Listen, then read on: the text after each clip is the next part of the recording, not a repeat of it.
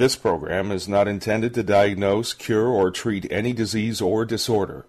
The listener is encouraged to seek sound medical advice from their doctor or other qualified healthcare practitioner before taking any supplements or starting a new health regimen. Welcome to the Nutrition Heretic Podcast. It's early February, the Groundhog Day edition, which means that we're just going to continuously repeat everything we say. Or I might suddenly see my shadow, get scared, and scream. Something like that. So somebody might see your shadow and scream. It might not necessarily be you. Yes. No offense. Yeah. No offense, Jim, but and then there's Adrienne Hugh, my co-host. Hello, Adrienne. Hello from sunny Hawaii. Yes, which is why we don't have a groundhog in Hawaii. I mean, can you think of a dumber idea if they had one of those predictive groundhogs? We have mongoose. Does that count? You have mongoose in Hawaii? Yeah, really? they were brought in to control the snakes, and then they took over. Yeah, it's always smart when we do that. I don't know of a single... Has there ever been a case of importing species for that kind of thing where it's worked out? I don't know, but I heard that in Guam, what they're doing right now, because the rainforests are completely dead, you walk in and it sounds better than a sound studio because it's so quiet. There are no birds, no crickets, no coqui frogs, nothing making noise in there. And so what they're doing is they are dropping poisoned dead mice in there because what happens is the snakes took over because they brought the snakes in to take care of something. And so the snakes took over and now they got to drop dead mice. Well, that beats what they did in World War II, where they had plastic explosive mice, or rats, actually. Yeah, no, they would leave them, they would put the explosives inside the rat carcass, and they would leave them lying around in places like, for instance, furnace rooms in buildings, boiler rooms, and then some guy would, dead rat, throw it into the furnace, and boom! Yeah, yeah they did some amazing things back then. And, yes. And speaking of shadows and weather and all that, I don't know where we mentioned weather, but I'll just do that anyway. All that stuff. The land of the midnight sun, the Yukon. You shared a very interesting ad with me, which has turned out to be pretty darn hilarious, right? Yes, because the Yukoners all need the D, and. Do you know what the D, and I'm making air quotes, the D is? I kind of I've never heard it said that way, but I'm just out of just from the context, I think I do. Yes, and it's funny because I wasn't totally sure until one of my interns mentioned it to me, and I was like, I gotta catch up. On what the kids are saying today. And yeah, the D. If anybody doesn't know what the D is, look it up. That's all I'm going to say. Yeah, I think we just threw Sunny D we just threw them a curveball. That might be a brand rep issue for them.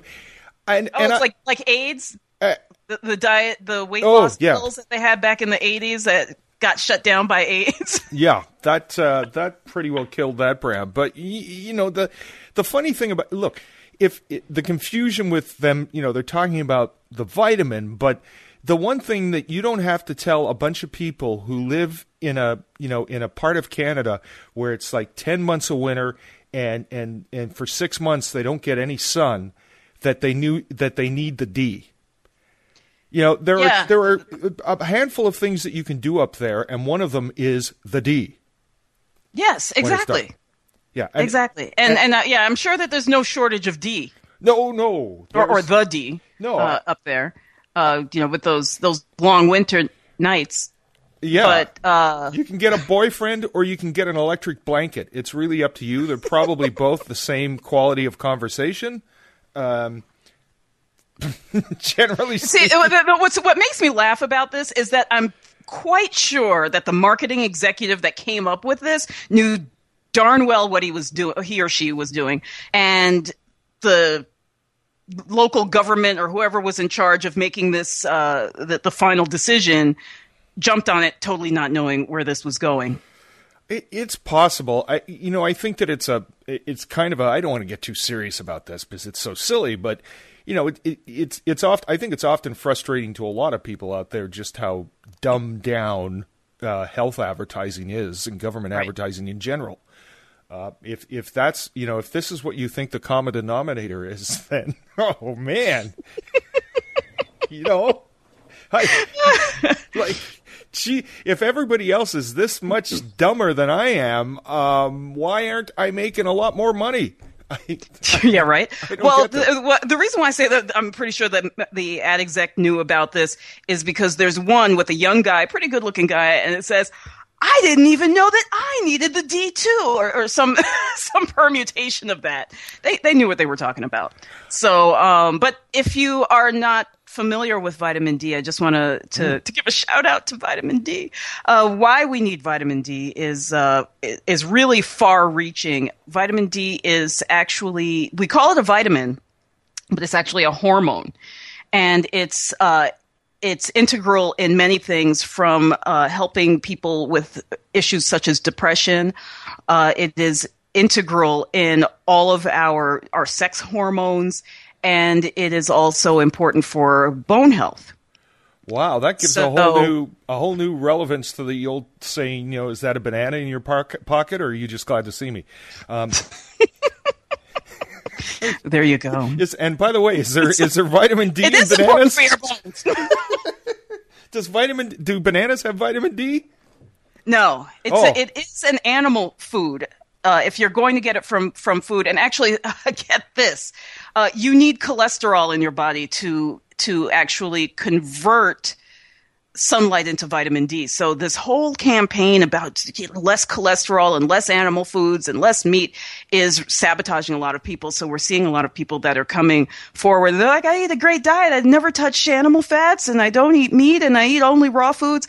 And they have very poor vitamin D levels, which are the effects are so far reaching. And we see it all the time with children's health, malformation of bones, and this kind of like bow-leggedness and issues like that. Very young people, both male and female, showing signs of osteoporosis. It's really something that is just getting on the radar for some. And unfortunately, many parents, particularly people who are like me, dark-skinned, are having their kids taken away. And the reason why they're having their kids taken away is because they go into the doctor's office. They say, look, my kid's been crying for 3 days. She's limp. We don't know what to do with what's going on, why she's crying. And the doctors will check her that she doesn't have any bruises. He or she doesn't have any bruises anywhere, but they have a broken bone. And the doctor just assumes that all brown people beat their children, so they're taking the children away and putting them in a foster home or what have you. And in effect, when these parents push to get these children tested after they do research, they're like, look, my kid doesn't even have bruises. I did not beat my child, and I would never beat my child. And this is the only instance where something like this has happened. How dare you decide that that's the reason why the bone is broken? And they find out that these kids have pitifully low vitamin D levels. Well, I'm glad that you didn't get controversial with that at all.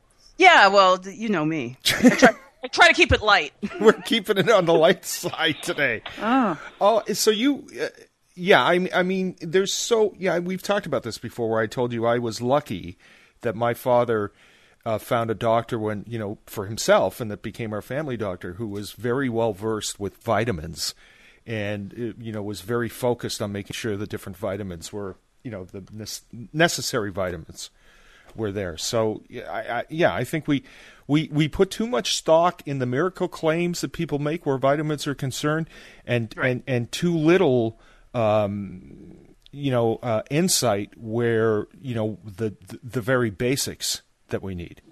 Right. There's a lot of distraction when it comes to vitamins and minerals, and we'll do another show on this, because I'm going to go down a totally different rabbit hole if it continues. Well, because before we bring our guests on, you had a really interesting rabbit hole, and it's certainly a rabbit hole that you wanted to take a look at. You wanted to just touch on unsupportive family and friends when it comes to dieting. And before you go into that, I got to tell you about this. I don't know if you've seen this ad from Vermont Teddy Bears. No, I can honestly say I have not. Well, they're one of those, we deliver teddy bears to your girlfriend on different special occasions, and they are trying to, market this 3-foot tall teddy bear, 4-foot tall giant teddy bear for $100. And I'm making a little bit of a gesture right now, but go on. Yeah, and they mention in the ad, and this is like the second or third year they've run this ad, and nobody has called them on it apparently yet. They talk about, don't get her flowers because they'll die in a few days. Chocolates are fine at first, but then she'll ask you if she looks fat. I was stunned when it's the first time I saw it. I was stunned, and I was just reminded about it today because I saw the ad again, and I thought, are you not getting hate mail for this? Right. Like, seriously? It's like, then she'll ask you, how sexist can you get with an ad campaign? I mean, seriously. Yeah, seriously. It's just. I know. It's as if the media has decided for us who we are, what we want, what we're looking for in our lives, and what brings us joy. Oh, and that's really been, that's the Madison Avenue traditional marketing model, which is changing very slowly with the coming of social media, because now it's when they say something stupid, people can, come back at them and point that out to them. Right. It's harder for them to ignore. Maybe, I don't know, maybe it's different in Vermont. Yeah, right. I don't know. But it doesn't seem as if the only thing they have that's stuffed is the animals they're trying to sell people. We do. Hey, we got a horn section on this show. Now we're cooking with gas. Literally. So, anyway, you wanted to talk about family and friends and how unsupportive they can be. And I imagine so often that, family can be discouraging without even realizing it. I mean, my father, God rest his soul, with no intent of harm whatsoever. I have a cousin who's overweight, and it's a big girl, and she used to jump into our swimming pool, and my father would yell stuff like, "Whale in the pool!" Oh, ouch! Oh, yeah. And my father was the nicest, most wonderful guy you'd ever want to meet. He looked at it as just gentle teasing, but it must have been awful for her. In retrospect. Yeah, and that is one aspect of being unsupportive, and I've touched a little bit on that before.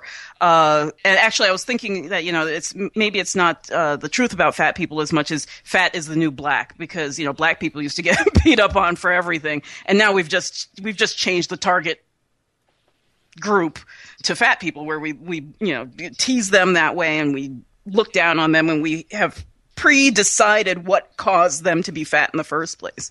But what I'm looking at today is the fact that a lot of people do need help. Their health is abysmal, and their families and friends not only don't support them, but they may even try to actually sabotage them.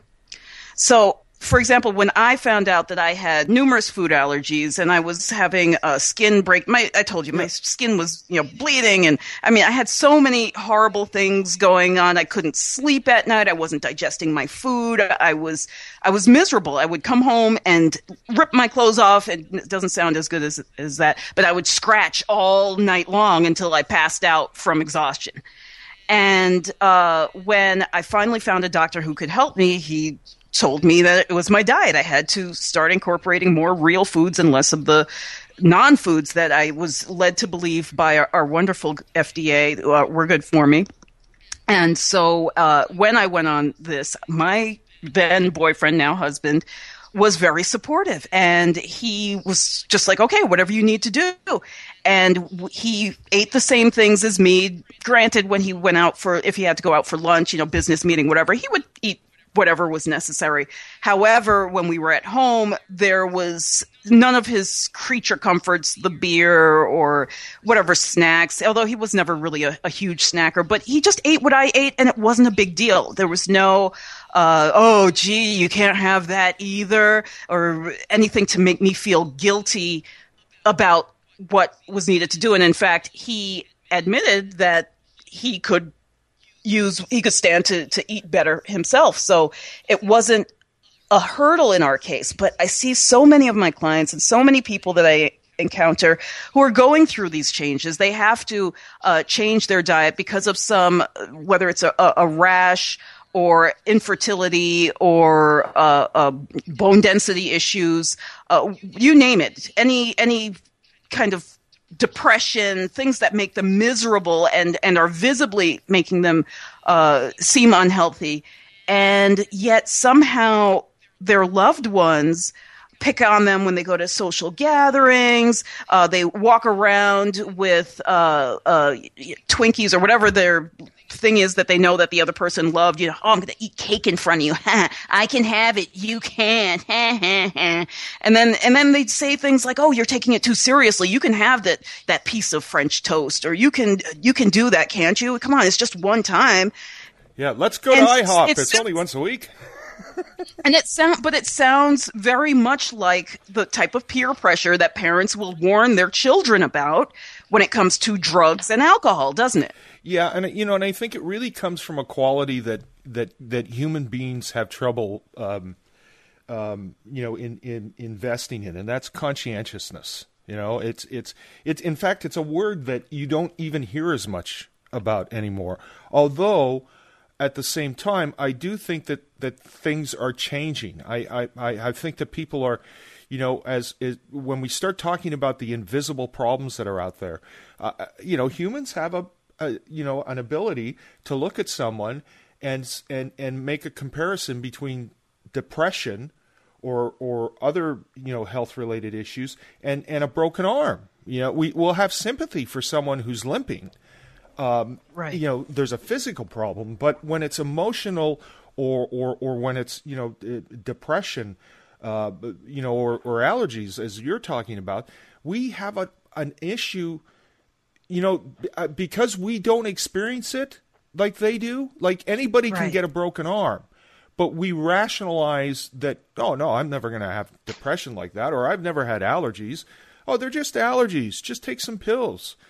And yet, anyone who's ever suffered from allergies in any way knows how miserable it is. It can knock you right on your butt. And the type of allergies that I'm talking about, they're not your typical, they're not what most people think of when they think of allergies. Most people think of an allergy as the hay fever, sneezing, red eyes, that kind of discomfort.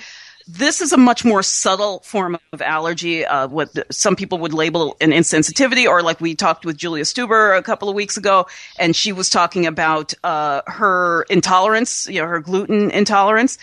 And these are people who are not, their symptoms are so internalized, or so subtle that others can't even comprehend that, yes, I get diarrhea when I eat certain things. Or, yes, my skin breaks out when I eat certain things, or I can't sleep at night, or whatever thing. And for someone who's not going through it, it becomes very easy to dismiss it. And even sometimes when people are in pain, because pain is not a broken limb. And it's easy to say, oh, well, you're exaggerating. The pain in your wrist or the pain in your back is not as bad as you say. You just want the attention. Well, try to explain to someone how suffering from an ulcer can knock you flat on your behind.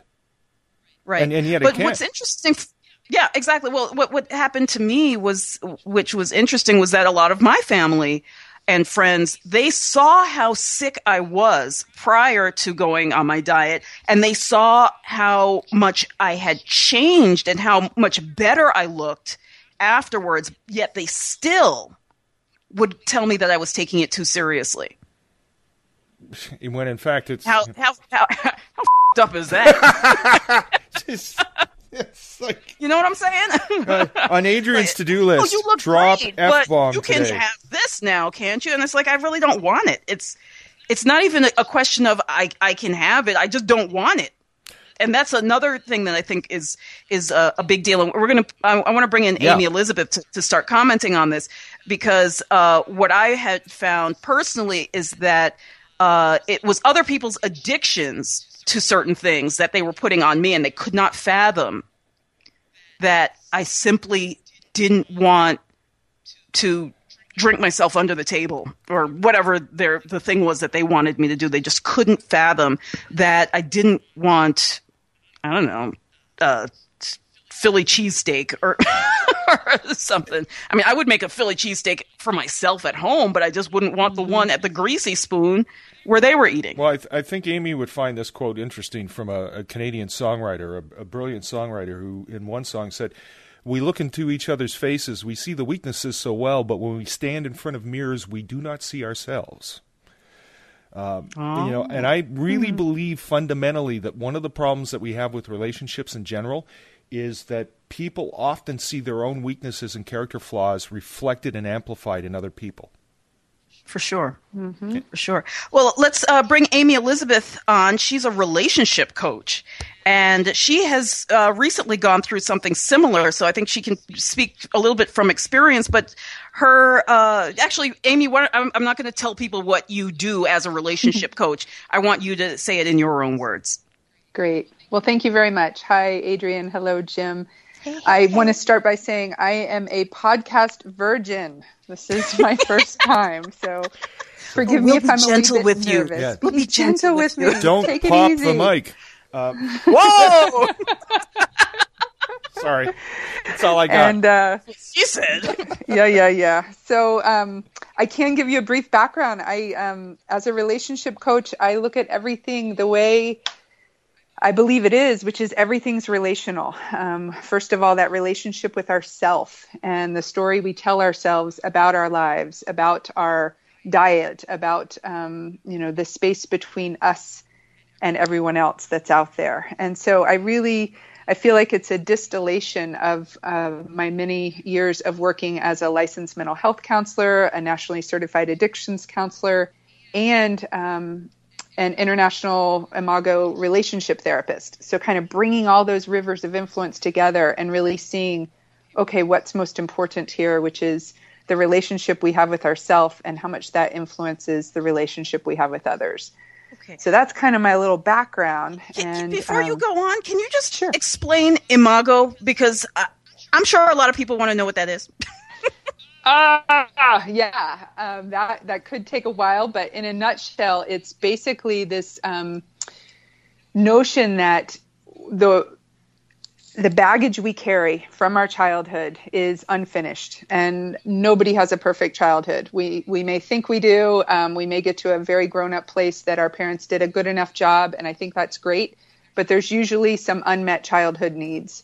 And whatever that unmet stuff is, we often project onto our partners. And we actually go looking for those people that on some hidden level can actually help us fulfill that growth and healing that needs to happen so that we can reclaim our wholeness. Whoa. So that's part of the work that I do within the more contemplative approach, which is the Buddhist psychology approach, which is what's happening in the here and now. And oftentimes, if we're having a huge reaction to something, I like to think if it's hysterical, it's historical. So that's where we bring in more the Imago perspective of, okay, it might be 20% of what's really going on right here, but 80% linked to the past. So it's finding that balance between being mindful in the moment of what's happening and then, wow, what's still happening from my past that's influencing so much of the current moment. If that makes sense. So try to... Yes, that makes a lot. Try to live in the now where the ghosts of the past do not abide, as one person once said. Try to live in the now and listen to what the ghosts are saying and reclaim your wholeness. And that can play out in, as Adrienne was saying earlier, a relationship dynamic with, and I just want to say, Adrienne and I are blessed. It sounds very fortunate that we have supportive husbands who are willing to go on this journey with us as we reclaim our own health and wellness. And sometimes people do not have that. And I guess I could most relate to that and return in regard to alcoholism, which is another substance we put in our body. But I'm 21 years in recovery from that. And my family at the time I got sober could not understand why I would quit and would continue to offer me wine and would continue to question my decision around that. And that's tough. That's a kicker because I like to think of addiction as, okay, you get a short-term benefit, but there's a long-term consequence. So the short-term benefit of getting drunk, sure, I can forget about my problems or enhance the celebrations. but the long-term consequence started to outweigh any of the benefits. And my experience in working with countless people is they have a harder time seeing that when it comes to what food they put in their mouth, because the short-term benefit often trumps any long-term consequence, any awareness of any long-term consequence, such as you were saying with the subtle, food allergies or intolerances, which is what I'm just coming off of 6 weeks of wild experimentation with my diet once again because of a rash, which I'm an integrated holistic practitioner in terms of the healing arts. And I think my stress level of moving was related to and had a big influence on my diet and the rash. And it's really hard to tease them all apart. So more importantly, I like to look at how it all influences the bigger picture. So yeah, I mean, the last time I had a rash, it was related to spring break, but that's a long time ago. Yeah. I want to scratch my eyes out. But it was relationship, sort of like, Exactly. We can always tie it back to that. Yeah. I don't want to know about that relationship. Actually, so Amy Elizabeth, could you elaborate for me, in your mind, what is it that makes someone who professes their undying love for you want to sabotage you when you were on your journey to health? Mm-hmm. It seems like the most unloving thing put that way, but there is rationale, and obviously this is bringing up some perhaps childhood association for that person, some area of insecurity. What is it that, in your opinion, that drives someone to say, I love you so much, but you know what? Don't worry about your health. Mm-hmm. Yeah, I know you looked worse last week, but, come on. Right. This is time for us to do something that I want to do. Mm-hmm.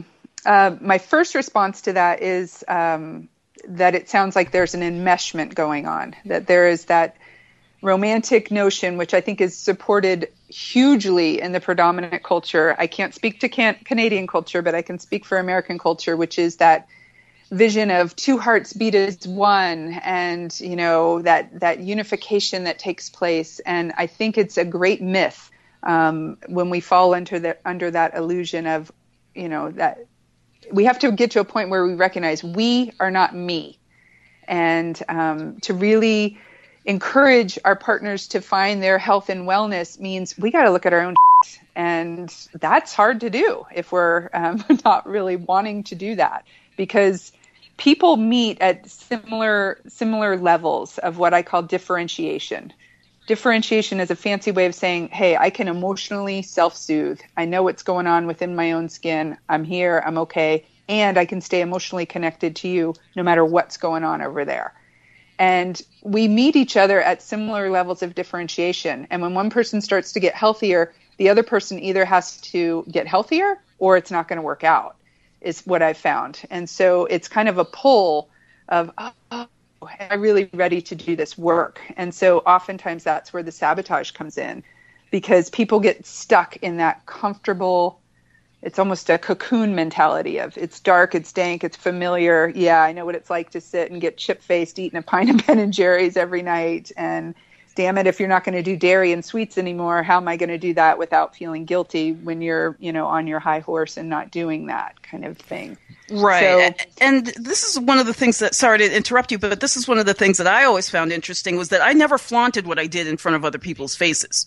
Mm-hmm. And I know, and personally, I always assumed that my difference in the way I needed to eat for my health for a lot of people was getting confused with the person who was on their high horse. Was that would, if you said, I don't eat meat, they said, well, I don't eat dairy. And you don't eat dairy? I don't eat fruit. And how do you, or something that isn't fruit, or whatever. You eat fruit. I don't eat anything. I just breathe air.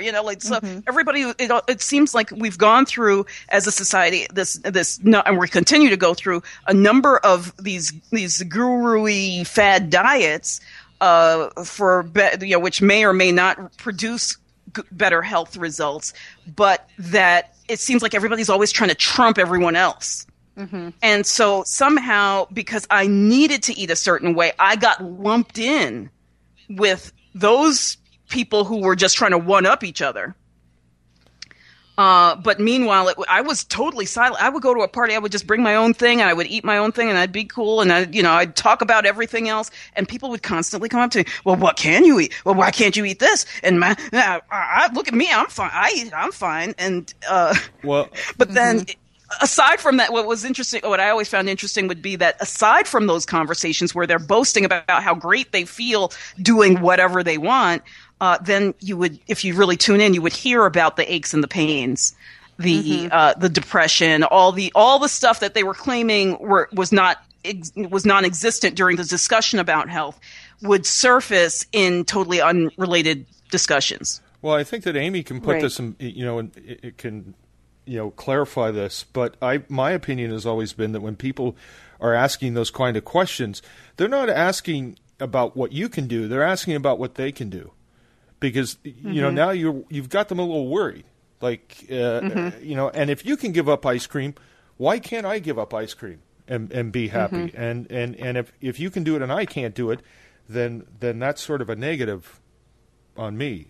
Would you say that? Right. I mean, I would agree. Really yes, and to go back, this ties to what you were saying earlier, Jim, which is I think there's this notion which we all kind of push away and have an aversion to, but the truth is you spot it, you got it. When you see something in someone else, it's within you. So if you think about the 3 people you admire most on this planet, there's some qualities about them that are within you, but they may be lost to you. They may be part of your hidden self or your unclaimed self or your disowned self. The same goes for those 3 people you absolutely cannot stand and you abhor them.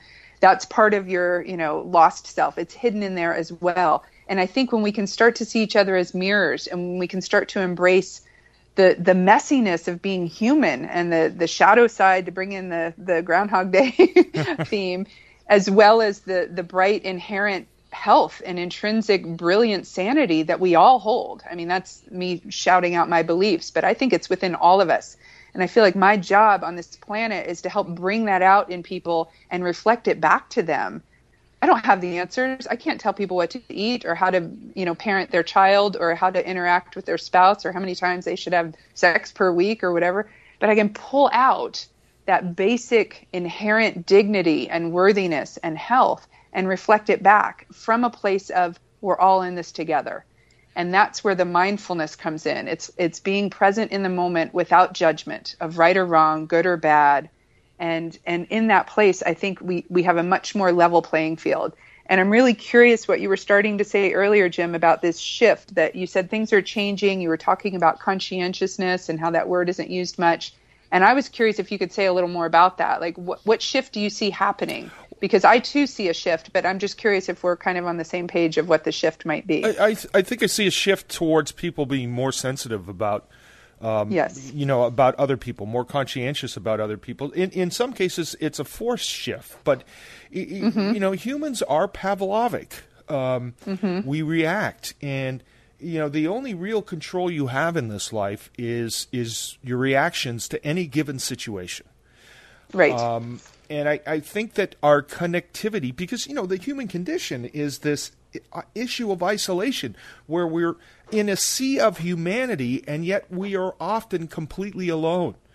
And the one thing that social media has done is given so many more people the exposure to so many other people and reminded them that in many cases, especially where emotional issues are concerned, you're not alone.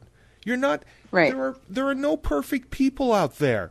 We're always so shocked and surprised when some famous or rich person, commits suicide or something, but yet we don't learn anything from that lesson. We don't learn that, it doesn't convince us that, okay, so look, I've got issues with depression.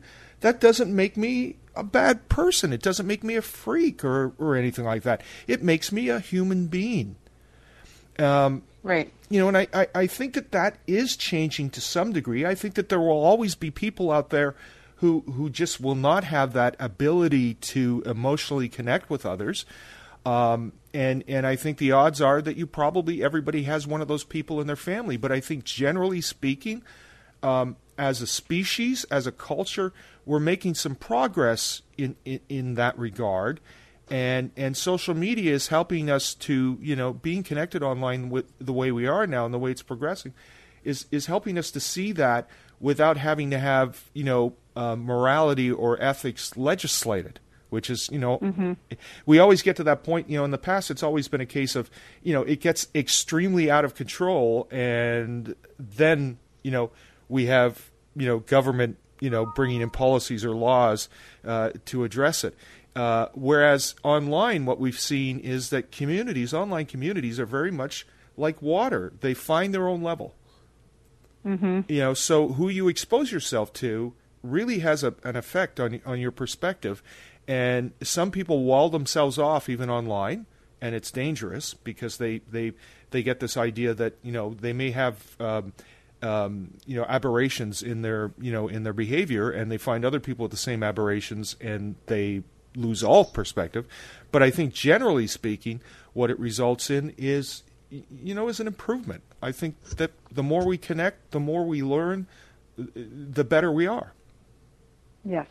I would agree with you that we are shifting into a more relational paradigm, and to find the common denominator of what are we all experiencing and operate from that place. And I think, to comment, Adrienne, on what you were saying about all these fad diets and, I'm gluten-free. Well, I don't do dairy. Oh, you eat meat, but I'm vegan. And what does that mean for the animals? And I mean, it's ad nauseum, no pun intended, but it just goes on and on.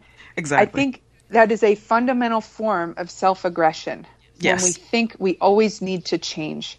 Right. And so I love to remind people, first of all, we've got to cultivate that awareness of what we're experiencing. What is the story we're telling ourselves? What are we putting in our bodies? And I agree with what you just said, Jim, about control. That the only thing we can control is our reaction and our attitude.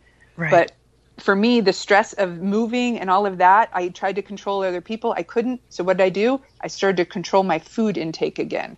So I'm very curious about that relationship. Like, well, I got to control something because it's all rooted in fear right now. And what am I going to do? And right. Whew. Well, this is also something that a lot of people may consider a shift from a male dominant pattern of thought to a more female and nurturing pattern of thought. Hey there. Yes. And we're seeing this. We are seeing this where men tend to be the ones more about the control aspect of things and the aggressiveness, like you said, whereas women tend to be more in tune with the depression, the emotional needs. And I think we are definitely starting to see this paradigm shift in that direction, if to look at it from a yin-yang type of perspective. Right. And I'm going to be so bold as to say we're actually experiencing a new paradigm where it's a blend of both. Oh, for sure. You need that. That's just it. Is you need both. Who is it? The New York mayor or whoever it was that's no coke in the schools? We're taking out all the pop machines and, cocaine. Yeah. No. No Coca-Cola. But, that's the directive. That's the, putting it into action. And then there's the relational piece that's behind it. And there's a whole lot more mindfulness happening in the public educational system. And what I was starting to say is we've got to cultivate that awareness, that mindfulness of what's going on, move into a place of acceptance of, gosh, this is who I am. This is who you are. And then move into action of what do we need to do from that place? Because I think in our culture, by and large, we truncate the acceptance piece, and we get aware of, oh man, I'm overweight, or oh man, my blood pressure's high, or oh my goodness, my A1C or whatever it is, the levels are not good. And then we immediately try to change it as if it's not okay, or we try to push it away and ignore it. And I just advocate for this sense of, okay, let's accept this for a moment. Let's really get familiar with what does this mean? What is it? And take a breath. Well, that's just it, is that we need to, from my perspective on the nutrition health side, or body health side, is to say, okay, well, this has happened. What is it telling us? otherwise it's a very kind of Orwellian perspective to just be like the number, just be so focused on the numbers and not really understand what those numbers mean underneath. So so the A1C went up. So what can I do that's reasonable to bring it down, not to artificially bring it down, which is where the focus has always been, is how can I just bring that number down, as opposed to, okay, so what is it telling me? It's telling me something, not just about that. That number means nothing unless you look at the underlying condition that it's trying to tell us about. But a society that's... And I hear you as an advanced... Sorry, go ahead. Sorry. No, please, go ahead, Amy. I hear Adrienne as an advanced... how shall I say, higher level functioning person to understand that. Because I'm going to give an example which goes contrary to what you proposed at the beginning, that we talk about families and friends who may try to sabotage our health efforts. Right. I'm actually in a situation where I'm trying to help a family member recognize, you're pre-diabetic and you're drinking tonic water, which I thought was just tonic water, but I looked at the label and it's 26 grams of sugar with high fructose corn syrup in it. Exactly. And I point that out and he immediately gets defensive and he doesn't appreciate that I'm pointing that out. And so his response was, my A1C tests are good. My levels are good. So it's all about the tests. It's all about the doctors still holding the authority. It's all about I'm going to die of something anyway. So my current struggle is how to support people when they may not even want the help. Well, that's just it. And this has been my struggle for the last 20 years, is that I get those people all the time. They ask me the question, they pay for the consultation. They ask the questions. They don't like the answer. And then they say exactly, I have to die of something anyway. And then a lot of them are coming back now because they are dying. Right. They're going under the knife. And then, can you fix this? And to boot, they don't want to pay. And I'm not saying that it's all about the money, but hell, my kids have to eat. Right. So, so wait a minute. You paid your doctor to basically put your one foot in the ground, and you want me to pull that foot out now? So, it's really, it's just very interesting for me to look at that. Because they all come back eventually, which is telling me something, that they saw something in what I had to say that was not being met somewhere else. Right. And, go on. Sorry to interrupt. What I was thinking is when that resistance shifts more into the conflict of, well, yes, but I want the information, but I can't pay, or I'm unwilling to pay, but the doctor said this, but I don't know what to do. I love to see, and I tell couples this all the time, conflict is growth trying to happen. Okay, there's some conflict here, conflict within yourself of having to pay for your wellness, conflict of, having to change your diet, conflict of having to, whatever the case may be. If we can positively reframe that into, okay, there's growth trying to happen here. How can we, again, cultivate that awareness, that acceptance, and then move into action and really operate from that place? I've found that I have more traction with people. And again, I'm not working with people necessarily on nutritional aspects. I do work with recovering addicts, but I'm doing more of the relational health, usually between husband and wife or mother and daughter, that sort of thing. And it's like, okay, how do we reframe this? Because you're tired of the core scene getting inflamed again of wanting to vaporize each other. And you get to recognize that, Jim knows all about vaporizing. Oh, yeah.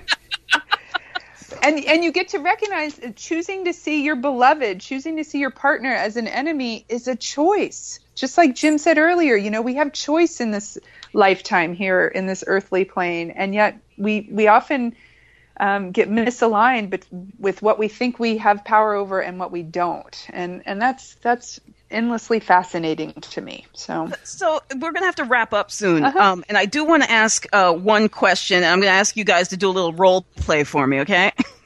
So that's I don't even know what he looks like. Oh my gosh. All that's right. Okay. You don't need to. Can I be person B? I want to be person B. You're not even person B. You're under the the box with the big generic B on it. Sweet. and Amy Elizabeth is with the generic A on her box. And let's just say you guys are married, and Jim is giving you a hard time. You have to change your diet because of some health issues, Amy Elizabeth. And Jim, he's trying to sabotage you. How do you see the conversation evolve? Is it you? I would assume it would be you who would want to initiate the conversation about how we can change the dynamic so that he's no longer threatened by what you need to do. How does that conversation start to look? Just to give people a sense of how you work and how this can help them in their own struggles. Yeah. Well, I think I've got you. And what I'm hearing is that I'm partner A, and I need to change some things in my life, my diet. And I'm looking for support from my partner who's been unwilling up to this point to give it. Right. And you're not anorexic or something like that. Okay. You're like genuinely have a health condition that needs you to eat salad 3 times a day, let's just say. Mm-hmm. Mm-hmm. Okay. So. And Jim hates salad. Yeah. So if it's a calm moment and we're not caught up in the power struggle and the conflict, I would try employing some nonviolent communication strategies.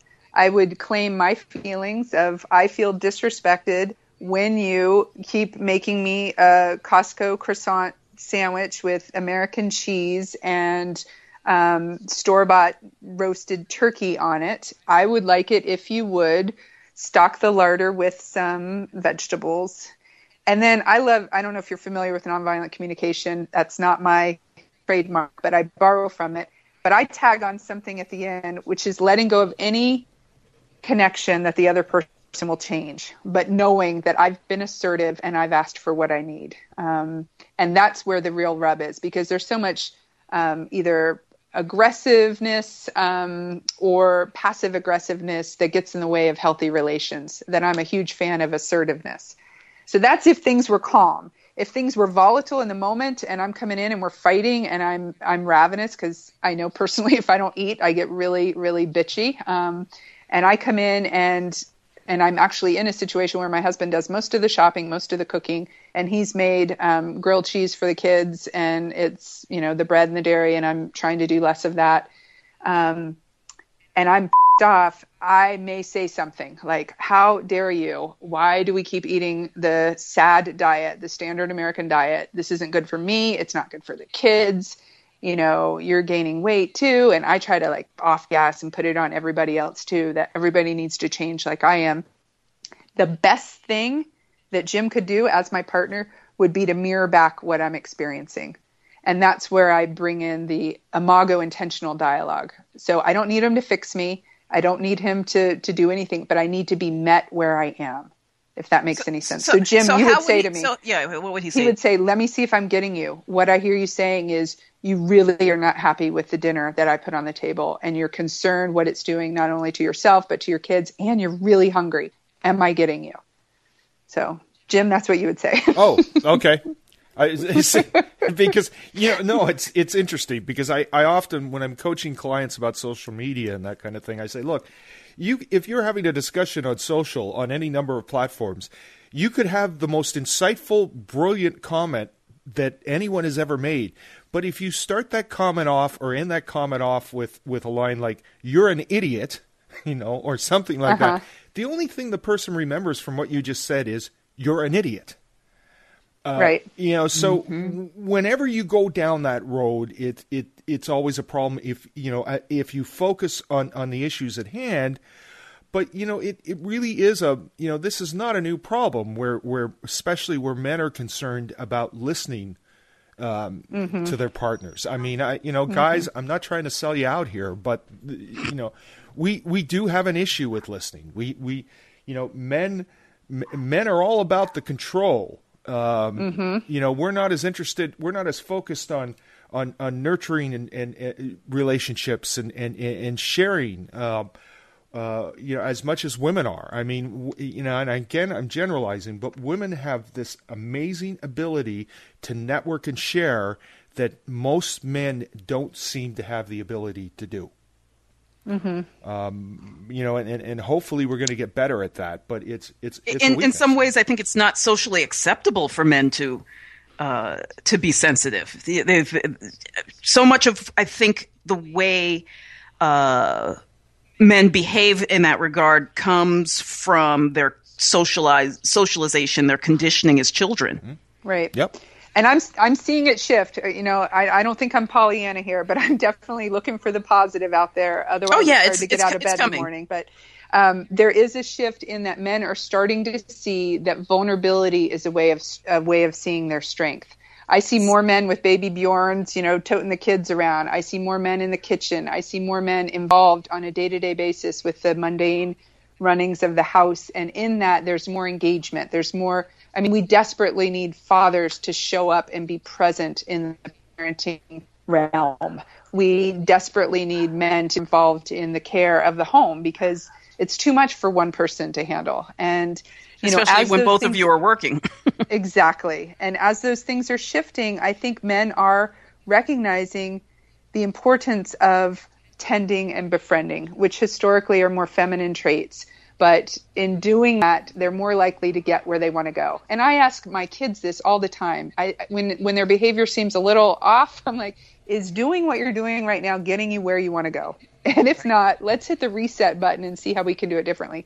And I ask myself that all the time, too. I am so not perfect. And, I can be doing something that's, maximizing my energy and out there, and my husband gets in his turtle response and pulls back in his shell, and then I need to get bigger to try to get to him, and it's not getting where I want to go, Right. So I can learn to contain my energy more. He can feel that safety between us, and he's more likely to come out and get curious about what's going on with me, and then we've been talking a lot about communication and words, but then the importance of the embodiment, of actually being in our bodies and hugging until relaxed or, breathing together. I mean, I'm really into a lot of the power of being in the body, but I'm probably going down a track where I could talk for hours and we need to wrap up. But there's so much more to say and discover. And I think there's good news here. I think there's more being revealed on a daily basis of how we can support ourselves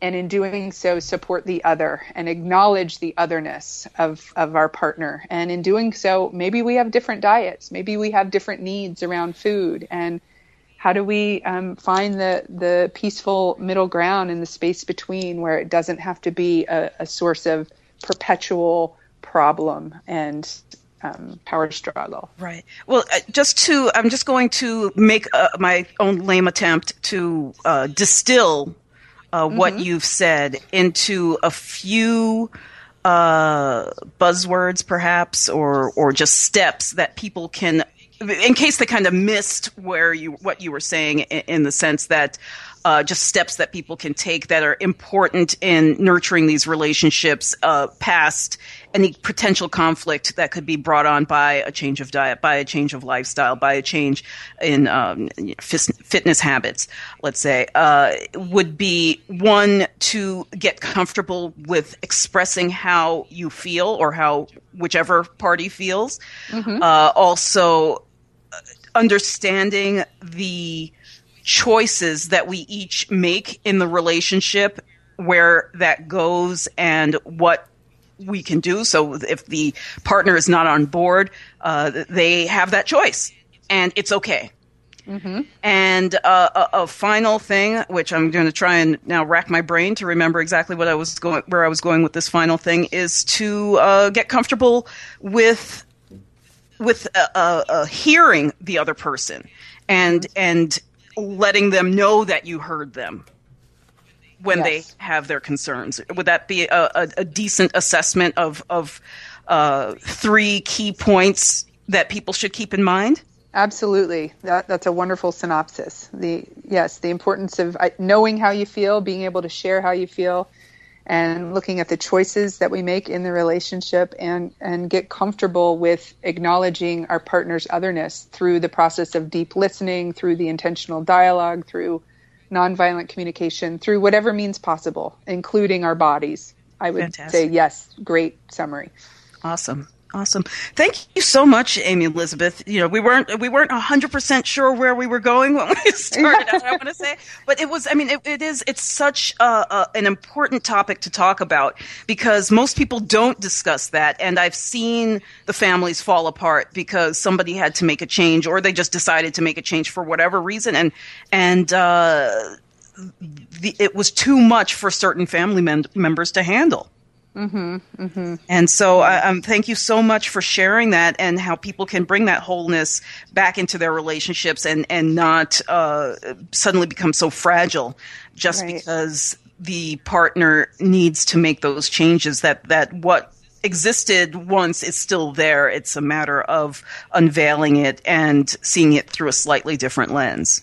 Yes, exploring the mystery of the other, because we're all constantly transforming, and so is our partner. And when we can acknowledge that, it's very helpful. So thank you so much, Amy, and we'd love to have you back again. And and her website is amyelizabethgordon.com if you want to explore more of her work and how she might be able to help you, whether it's with your food relationships, your personal relationships.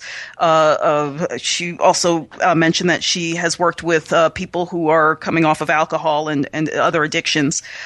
So check out her website for sure, and be in touch. And Amy, you might be able to hook us up with like a little PDF that people can download from our site. Is that correct? Yes, I will. And Jim will appreciate hearing this. The closet Luddite in me is coming out of the closet. I am willing to engage in more computer and podcasts and getting the word out there. So yes, I will gladly get you a PDF and get that up on your site, Adrienne. All right. So look for that on our website, and we'll have that within the next few weeks on the page for this episode with Amy Elizabeth Gordon. And of course, our website is nutritionheretic.com. Our Facebook page is facebook.com/nutritionheretic.